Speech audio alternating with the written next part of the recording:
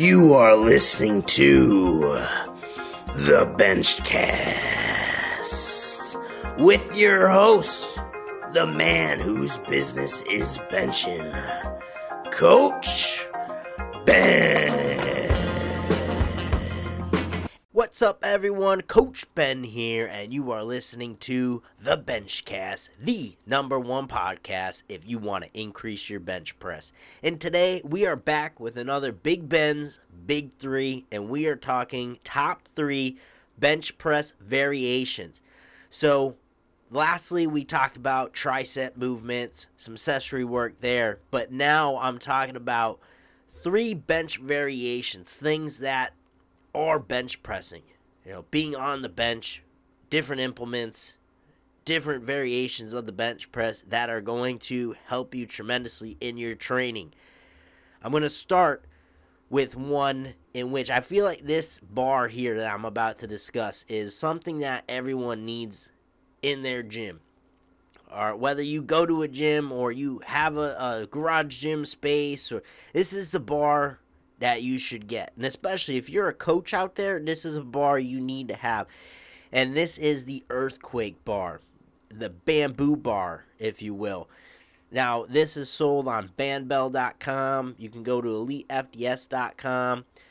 This bar runs about $250, $300, I believe, but it is a bar that is well worth its salt. This bar here can be used for so many different things, which is why, in no particular order, it's in my top 3 bench variations. Because this bar can get a lot of use for a lot of different things. If you're a coach teaching bench press, such as I, when lifters come to my gym, usually I'm putting them on the bamboo bar. Why? Because it is tremendous for teaching someone how to use their lats when they bench press. So if you're having a hard time really engaging your lats to have control to the bar, or what you should be doing with your back in order to create stability in the bench press, the bamboo bar is going to showcase that. It is going to showcase if you are benching through your arms, which you shouldn't be. If you are loaded in your shoulders, you are going to see that thing shake around, because it is a light bar. If you've never worked with a bamboo bar, it weighs next to nothing, and you suspend via bands weights to it. So you can just imagine that setup. The weights are bouncing all around via the bands on this bar. The bar weighs nothing, so it's dancing around too. So you have to have really good control to this bar. So it's a great teaching tool for you to bench and create control with your lats. Because when you do that correctly, you can really stabilize weights quickly. And what I usually will do is I'll teach lifters, all right, use this bar, but let's do it with a false grip. Inherently sounding pretty dangerous at first, but I will say it is a great tool, because if you eliminate that grip to the bar, especially with this type of bar, all right, it teaches you not to chase the bar. That's where most athletes get into trouble. They try to chase the bar, and that pits you into your shoulders. If you become a shelf, that's why I like to explain it, is that you're a shelf. That bar can dance around all it wants in your hands, all right? But you become a shelf by retracting your arms into the pad hard. Just let that weight do what it's going to do. You disconnect yourself from trying to chase that weight. That is using back control, and you will feel that really well with a bamboo bar. Also, additionally, a bamboo bar, obviously great for shoulder stability, just stabilization in general. It's going to teach you how to really bring control and stability to your bench. And obviously, more control and stability we have, the bigger weights you can be using. All right, if you have a bigger potential to lift heavier weights, you're going to be able to get stronger. All right, if your base is shitty, we can't continue to build on that. You got to think of it that way. When it comes to the bench press, right, we can only build on a good foundation in terms of technique, control, stability, all that. All right, we can only build the buildings as high as we have a solid foundation. Otherwise, it's going to crumble down. We're not going to make progress on it. It's like Jenga. You pull enough freaking Jenga logs out, the thing falls out. If we have a solid base, we can continue to build as much as we want. That goes for your bench press. You need a solid base of technique, control. That will make your potential higher on the bench press. You can potentially gain more strength. That's what this bar does, a bamboo bar. All right, it is going to be great for building that base strength in terms of stability and control and whatnot, so you can actually load more weight to the bar. I love doing, I love doing all kinds of variations with the bamboo bar. I like it as recovery work. Do higher reps, 3x20s, that type of thing. Do it timed, so set a timer for 60 seconds and just do a bunch of benching with it. Those things are awesome. Great recovery work. Doesn't take much out of you in terms of having to recover from it after. If anything, you get a good pump. You work some stabilization. It promotes recovery from bench session to bench session. Another thing I like to do with it, heavy ass benching with it. That's tough. It's really tough to really load that weight up, that bar up, and have that thing dance around on you. If you get good at the bamboo bar, it is going to become tough when you really load up weight. And you can load those things up. They make a bar called the Emax bar as well. It's a little bit heavier duty. So when you get really good at a regular earthquake bar and you kind of reach that weight capacity, you can switch to something like the Emax bar and load it up with more weight. So great bar to have. Again, tons of stuff you can do with it. You can overhead press with it. You can squat with it as well, especially if you get the Emax version. You can do skull crushers with it. There's a lot of awesome stuff that you can do with a bamboo bar. And again, it acts as a great teaching tool. So something that you're definitely going to want in your gym. So if you are friendly with the gym owner, you can suggest it. If you have your own little space, I would definitely get it. It's one of the first bars that I added into my space when I got my garage space set up. I had a power bar, a bamboo bar, and I think that was pretty much it. That was one of the first bars I went out and got because that's something I wanted to use on a regular basis because there's a lot of benefit to it. Next on Big Ben's Big Three, we're going to be discussing a variation of a bench press, and that is long pause benching. Why I include long pause benching is I find most lifters are going to benefit so much from doing longer pause benching. That is something that should be a staple in a raw bencher's repertoire, if you ask me, to get stronger. There's so much benefits to long pause benching besides even just gaining strength at the bottom end, where most athletes need to gain strength in the bottom end of their bench press. It'll do that, but it will teach you how to control your bench press so much better. I'll give you an example. Recently did a bench clinic out in Pennsylvania a couple weekends ago, and a lot of the athletes did a lot of touch and go benching and whatnot. And what I was finding with the touch and go benching is you can't pattern that bar how you want. There's no control there. It's kind of like if you were to just end up randomly hitting a spot on a trampoline. I mean, you don't really know where you're gonna bounce to, type of deal. Or I relate it to this. This is a good analogy. A touch and go bench is like trying to hit a curveball thrown at you, whereas a good pause bench press is like hitting a ball off a tee. You can control the trajectory of that ball. You can control where you hit that ball. It's easier to hit that ball because it's sitting stationary. Versus if someone was to throw a ball at you, all right, you think of that, that's like touch and go. Right, you can't really control well where you hit it. You might be able to, knock that thing in the right field if you aim for it, pull it into left. But, I mean, really, it's so much easier to smack a stationary ball off a tee, and that's what happens with the bench press. If you get a good pause, you actually become stronger because you're able to control the trajectory of that bar. All right, you're able to stay tight underneath it, and you can throw that bar in an exact path that you want. And you have to fine groove that path. So if you're benching and every rep looks different in terms of where the bar is positioned, your tightness on it, which is what happens with touch and go, there's no control in that system.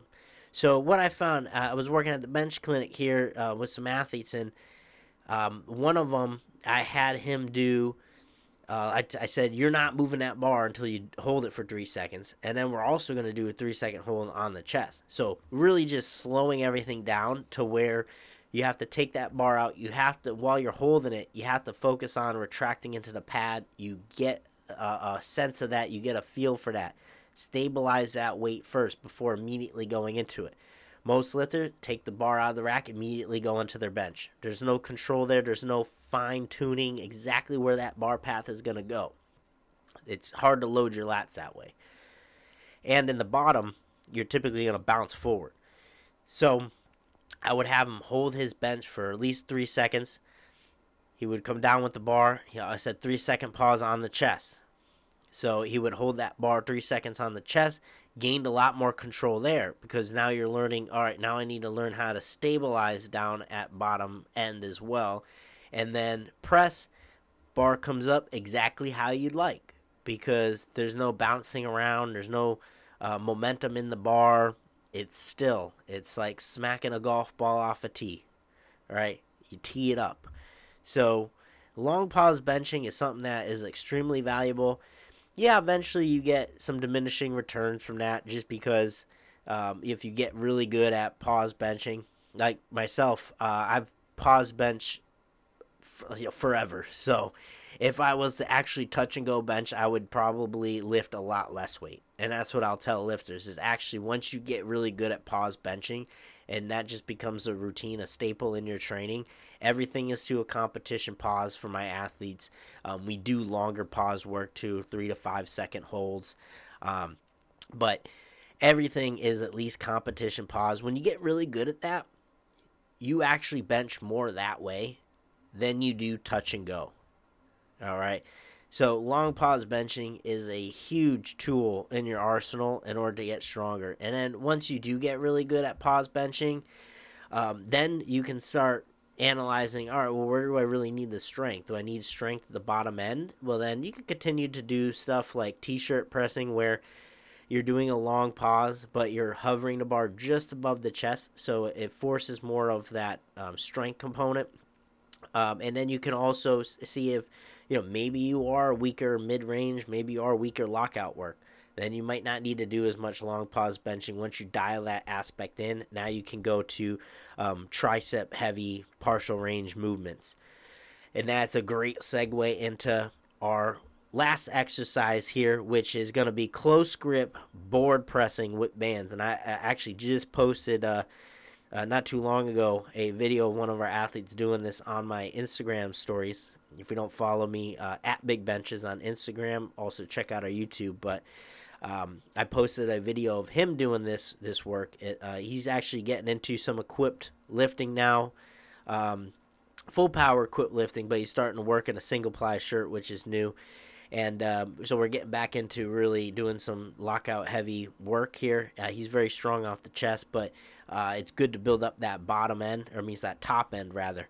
And close grip board pressing with band tension is an awesome way to do that. So let's break this down. Let's break this movement down. First off, first component to it, we have close grip. A close grip is going to put more focus on the triceps. All right, so we're first adjusting the grip. So we have a tricep focused dominant grip here. So that is primarily what we're trying to attack, what we're trying to build up. This is great if you're really trying to focus on tricep development. However, if you are closer to a competition, how I like to utilize this work, like I just came off meet prep for this competition actually coming up this weekend, so I will fill you guys in how that goes, but I would do this with a competition grip. So close grip earlier in the training cycle, competition grip later in the training cycle if you're going to do this work. I would strategically pick a board.